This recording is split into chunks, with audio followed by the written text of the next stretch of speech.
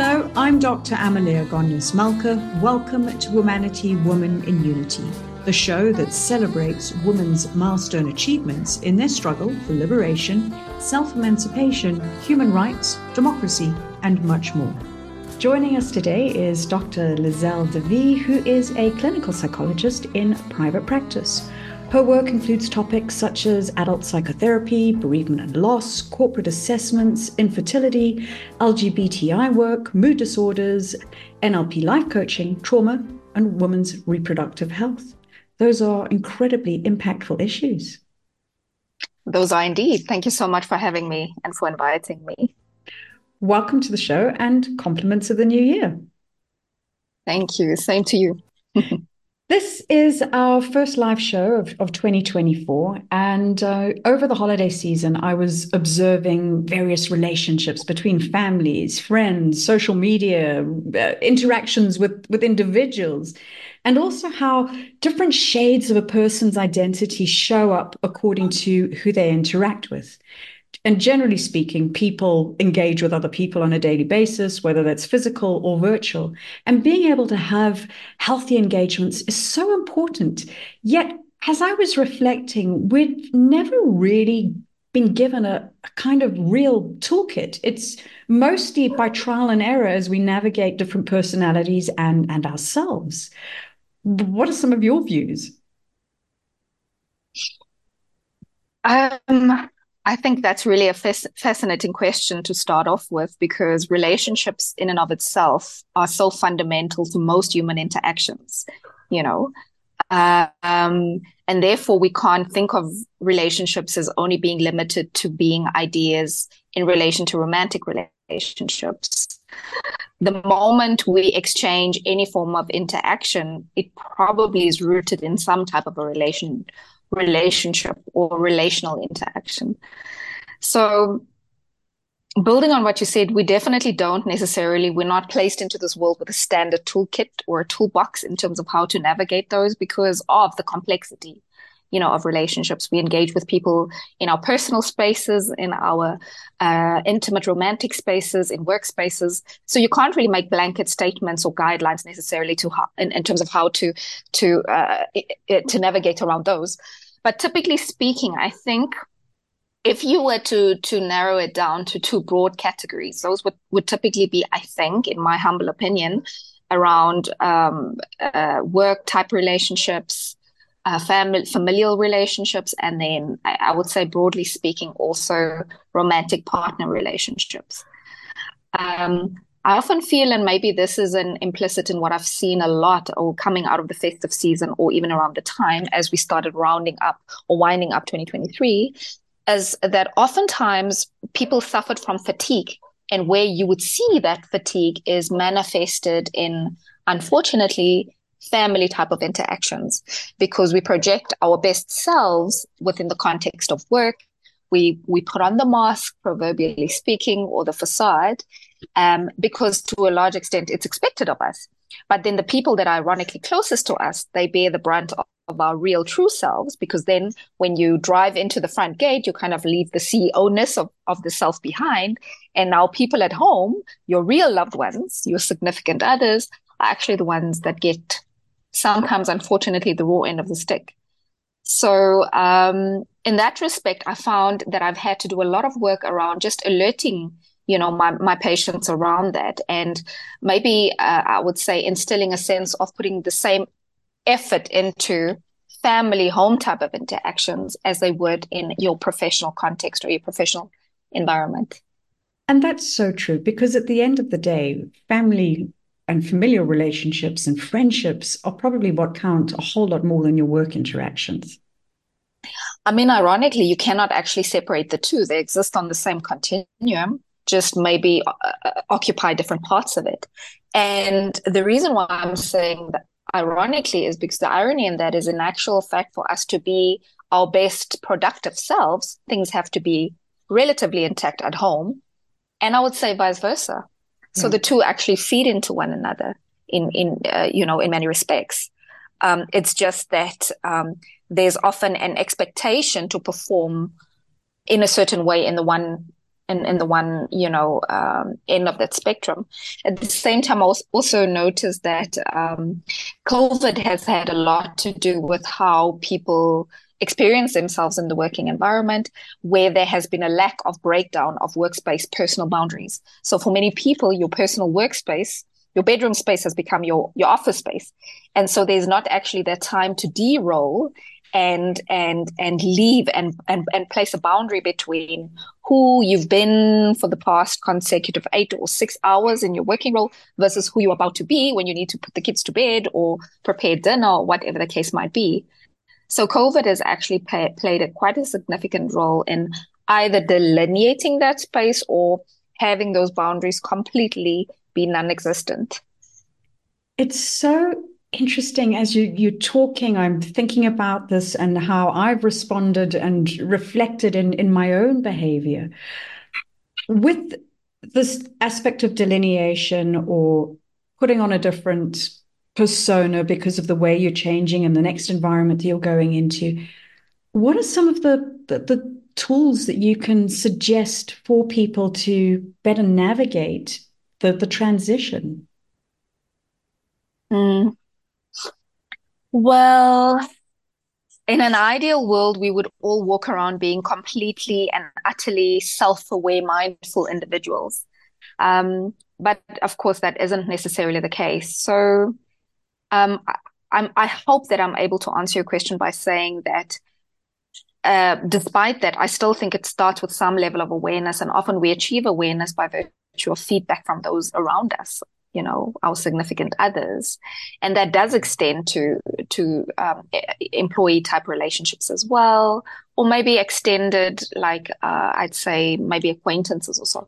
So I think that goes a long way to open yourself up and to be willing to receive some type of interpersonal feedback would be the first starting point. And then from there, also, we all can live in a place in a space of awareness for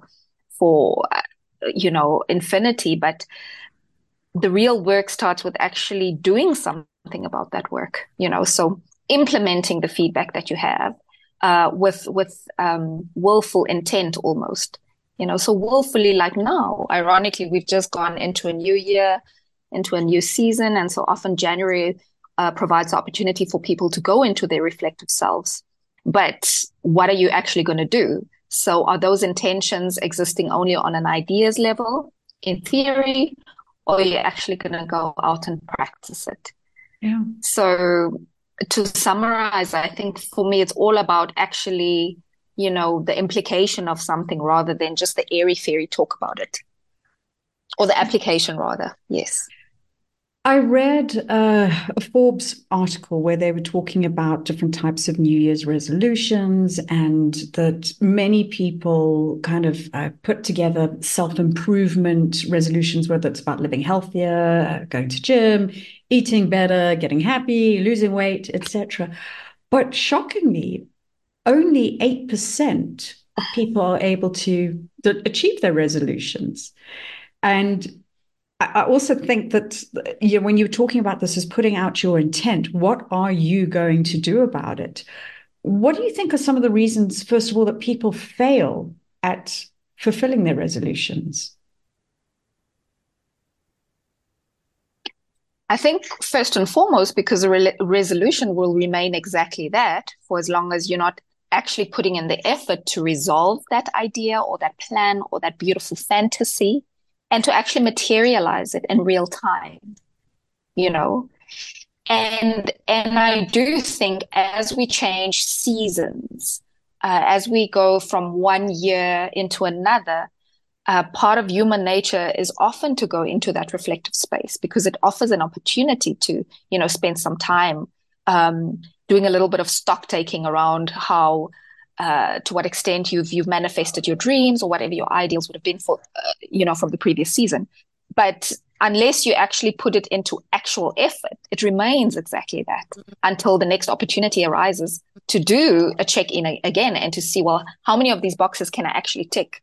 So I think it often boils down to a gap between what we say we want to do and what we are actually able to achieve. Yeah. So meeting those expectations and putting a structured plan into place. I think that's probably one of the core elements. With us being a Routine and structure. perfect, can you expand on that as well? Because you've got a better perspective than I have. I know I can talk about common elements, but you are the expert here. So we've got routine, we've got structure, we've got vision. Mm. I think broadly speaking, oftentimes people actually underestimate the value, or yeah, I want to say actually the value that they can extract from having themselves be guided by some form of routine. And actually, it offers a lot of safety. You know, when you look at children, they often function very well around the predictability of things. So if you go into a day or a week and there's some type of a rough guideline as to what to expect when, it often gives a sense of surety and it calms the nerves. It offers a little bit of peace of mind if you know what you can expect next. And the same applies often to adults. You know, I sometimes find myself having very baseline conversations with because I do a quite an extensive amount of work with patients who battle with substance abuse. And oftentimes one of the core fundamental things is a lack of structure, you know, around just very basic day-to-day routines. And as basic as this conversation sounds, I'm often pleasantly surprised about the value, emotional value, and the psychological value people reinvest into their lives if they just apply some form of routine. Wow. So, yeah, that's one of many things. Mm. I think it's simple, and anyone really should be able to put that into effect. You mentioned substance abuse as being one of the areas that you address. What would you say are two of the most common issues that women present to you? Women in the context of substance abuse, or Or not in necessarily? general. So just thinking, because obviously we're a gender-based program, and thinking about Mm. some of the issues that are common to a lot of women, whether that's substance abuse, whether it is coping with living a multifunctional life. So just thinking about some of those common points that we can maybe raise as a discussion.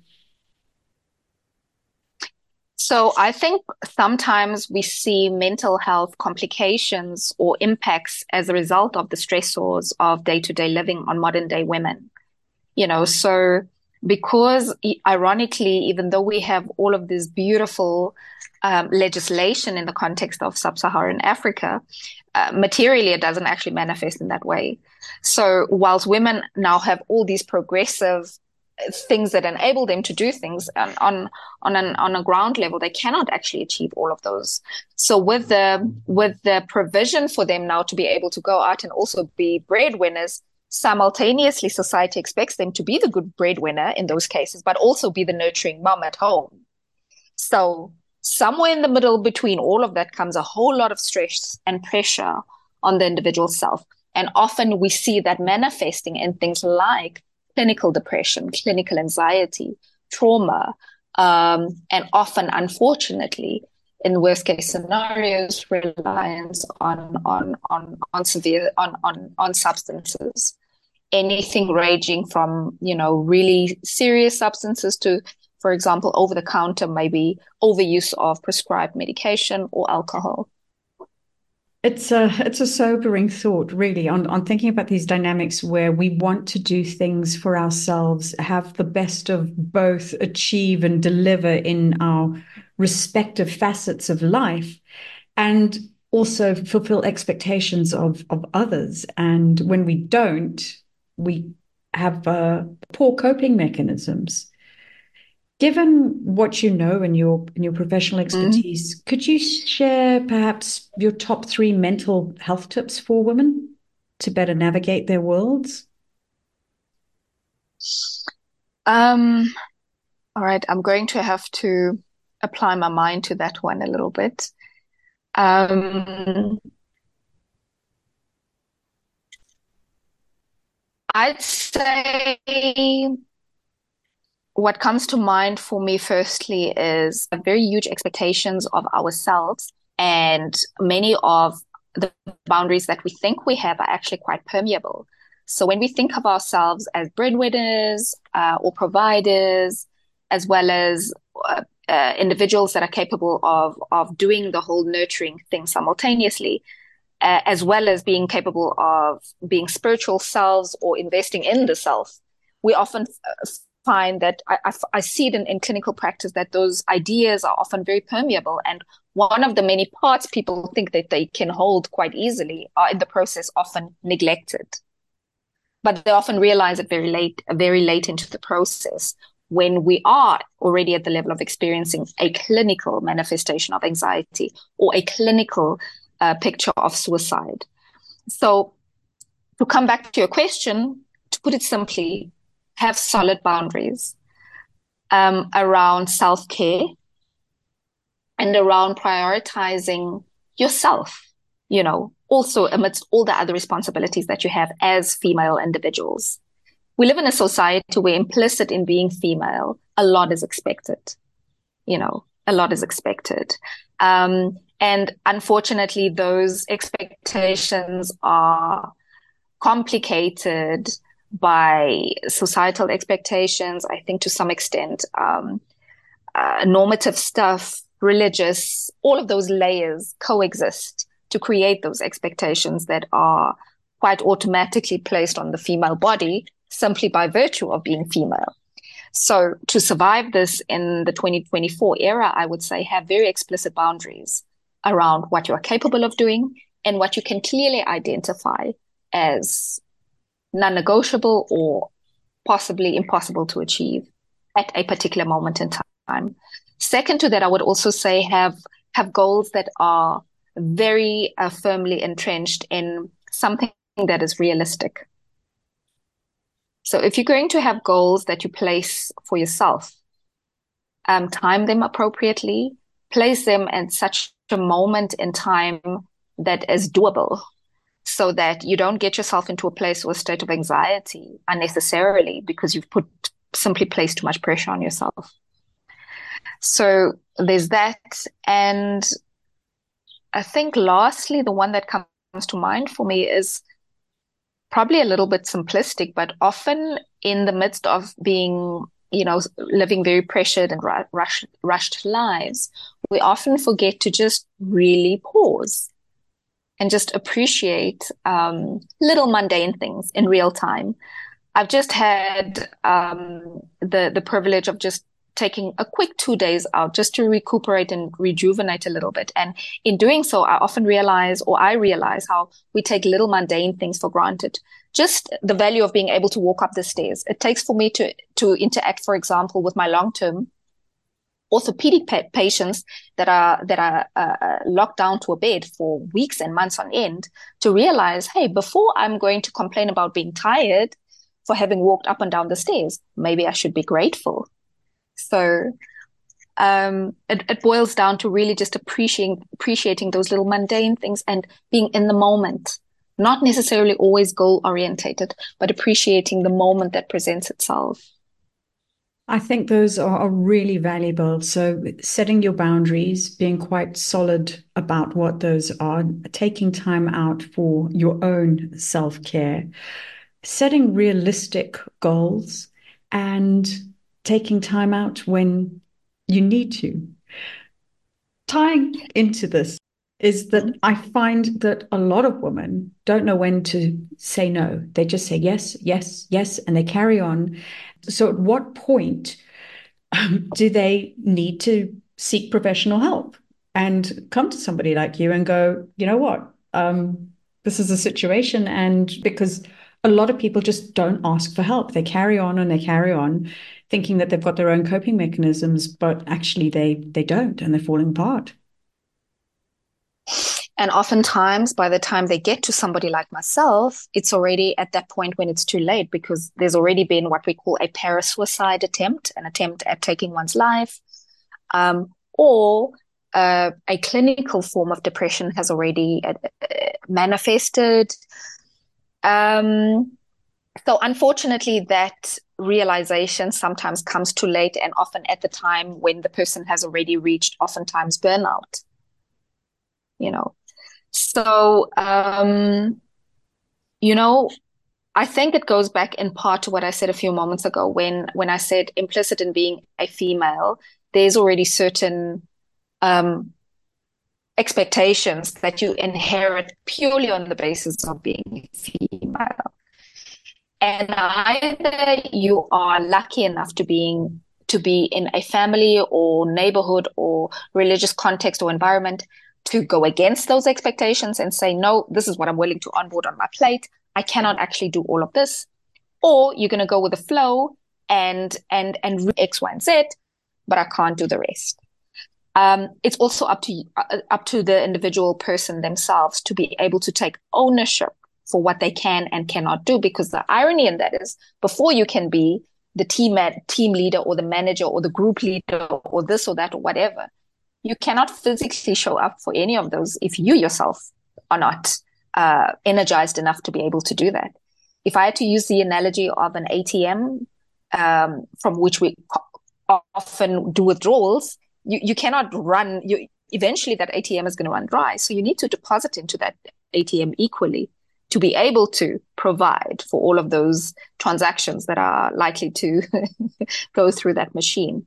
So central to that, saying no doesn't come naturally for most people. I'm not going to lie. And what I sometimes would do in the context of doing therapeutic work with patients, as I would quite literally practice with them. I would role play scenarios and say, okay, so here's the situation. Let us literally have this conversation now and see if we can brainstorm how you're going to react to this potential response or that or the other. And I often find that helpful. I love that analogy of the ATM. It's just so true. Absolutely. You're listening to Womanity, Woman in Unity, and today we're talking to Dr. Lizelle de Wee, who is a clinical psychologist in private practice. We would love to receive your comments on Twitter at Womanity Talk. Dr. de Wee, casting your mind back a few years, what made you become a psychologist? What were some of the factors that paved this decision and career path? If your listeners could see my facial expression, they would see me smiling right now. I actually was well on my way into the accounting field. In actual fact, I was doing managerial accounting in my second year of university studies already. And then I was unfortunately involved in a car accident with my grandfather. And I was fortunate enough to have walked out of that experience relatively unscathed. And it put me really, really into a reflective space and made me really re-interrogate almost the area and the direction that what my life I felt at that stage was about to head into.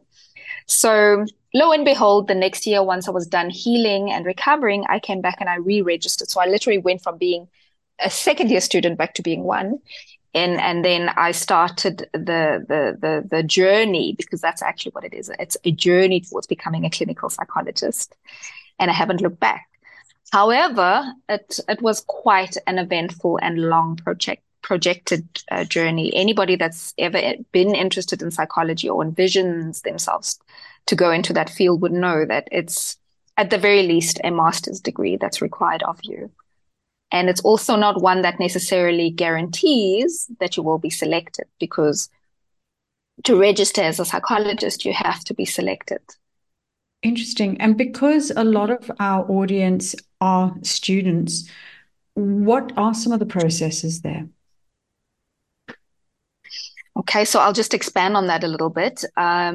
Training as a professional psychologist starts realistically only on master's level. Anything before that, you are not regarded a registered psychologist just yet. Over the last few years, however, the Health Professions Council of South Africa has started promulgating different registration categories. So people can now exit with an honors degree and become a registered counselor. But to become a psychologist, you have to go all the way and complete a master's and do a dissertation. And then subsequent to that, like I'm a clinical psychologist. So in addition to that, I also had to do internship training as well as community service training like a medical doctor would. And then you write board exams. And only if you then pass the board exams are you then considered be a registered practitioner. Time frame? Time frame, we're talking about, sorry, I have to count now, Amelia. Undergrad, honors. So master's process, roughly 6 years. Okay. If I include everything, including the internship. And then, I mean, PhD, it's a whole different conversation all on its own as a clinical psychologist. But that was my personal decision. That was my choice, my journey. I had always wanted to pursue it. And that took another, in all honesty, probably 4.5 to 5 years of my life. So it's a 10-year journey in effect of having this decision, and then it's an investment, massive investment. Massive investment that requires a lot of discipline, many opportunities that life throws your way to want to cop out. You've got to redirect and really commit. It's a commitment as well, So, but coming back to the requirements, Amalia, the reality is, I always say to students, because at some point in time I did work in the context of higher education as well. I used to lecture at UJ a few years ago, and so often students don't know that it is an actual selection-based career path. So you have to have a plan B or potentially C as well in the event that you do not get selected on master's level. And remember, I said training only starts on master's, professional training only starts on master's level. But to get to that point, you have to be selected first. But in everything that you said, the reassurance that one has is that you have been selected. So thinking in the eyes of a patient, that this isn't a fly-by-night career, and that you are seeing people who have the credentials who can help you, because that's what you do. You really help people. 100%. And that's actually a beautiful way of thinking about it. It's from the perspective of a patient that has the opportunity to work with somebody that has gone through all of that. You really can rest assured that you are, or you should be rather, in capable hands. So you went into private practice. You've also, obviously, you've done your internship, you've done your community service. Can I ask you, from your point of view, have there been any obstacles that you've experienced by virtue of being a woman?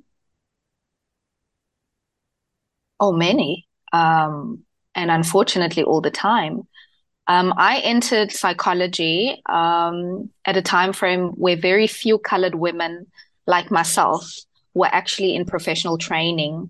And I remember in my earlier years, initially when I got selected, I often walked around with this kind of like questioning the halo that I thought I had around my head, whether I was just selected on the basis of employment equity or whatever criteria. So that haunted me for the first few months until I had to reconcile the reality that actually when I applied at that stage to 14 or 15 universities in total, and all of them accepted me for interviews. So I had to remind myself that clearly all of them must have seen something in my potential to have taken me to that level. I took the decision to go with UJ because they just scheduled their interview process first before any other university in the country. And it's an emotionally daunting process. So because I got selected, I just thought, oh, I'm not putting myself through another process like this. But coming back to your question, in current times, definitely. Challenges on the basis of being a woman. Also, like I said, being a psychologist of color, colored women are typically very underrepresented in my field. And I would often come across patient populations that would question my qualifications. And also, I don't know if they think I'm very young, but then quite literally would raise concerns about whether I'm really qualified enough with my age and this. So the combination of those two have in some instances been quite interesting, for lack of a better word. And how did you overcome them to get past those judgments? Or did you just say, okay, I'm not the person for you to see?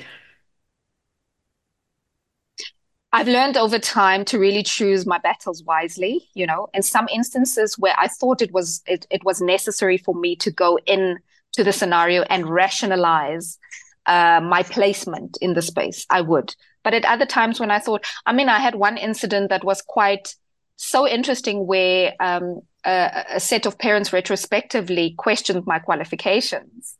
And I welcomed them and I said, you're welcome to contact the HPCSA if you don't believe.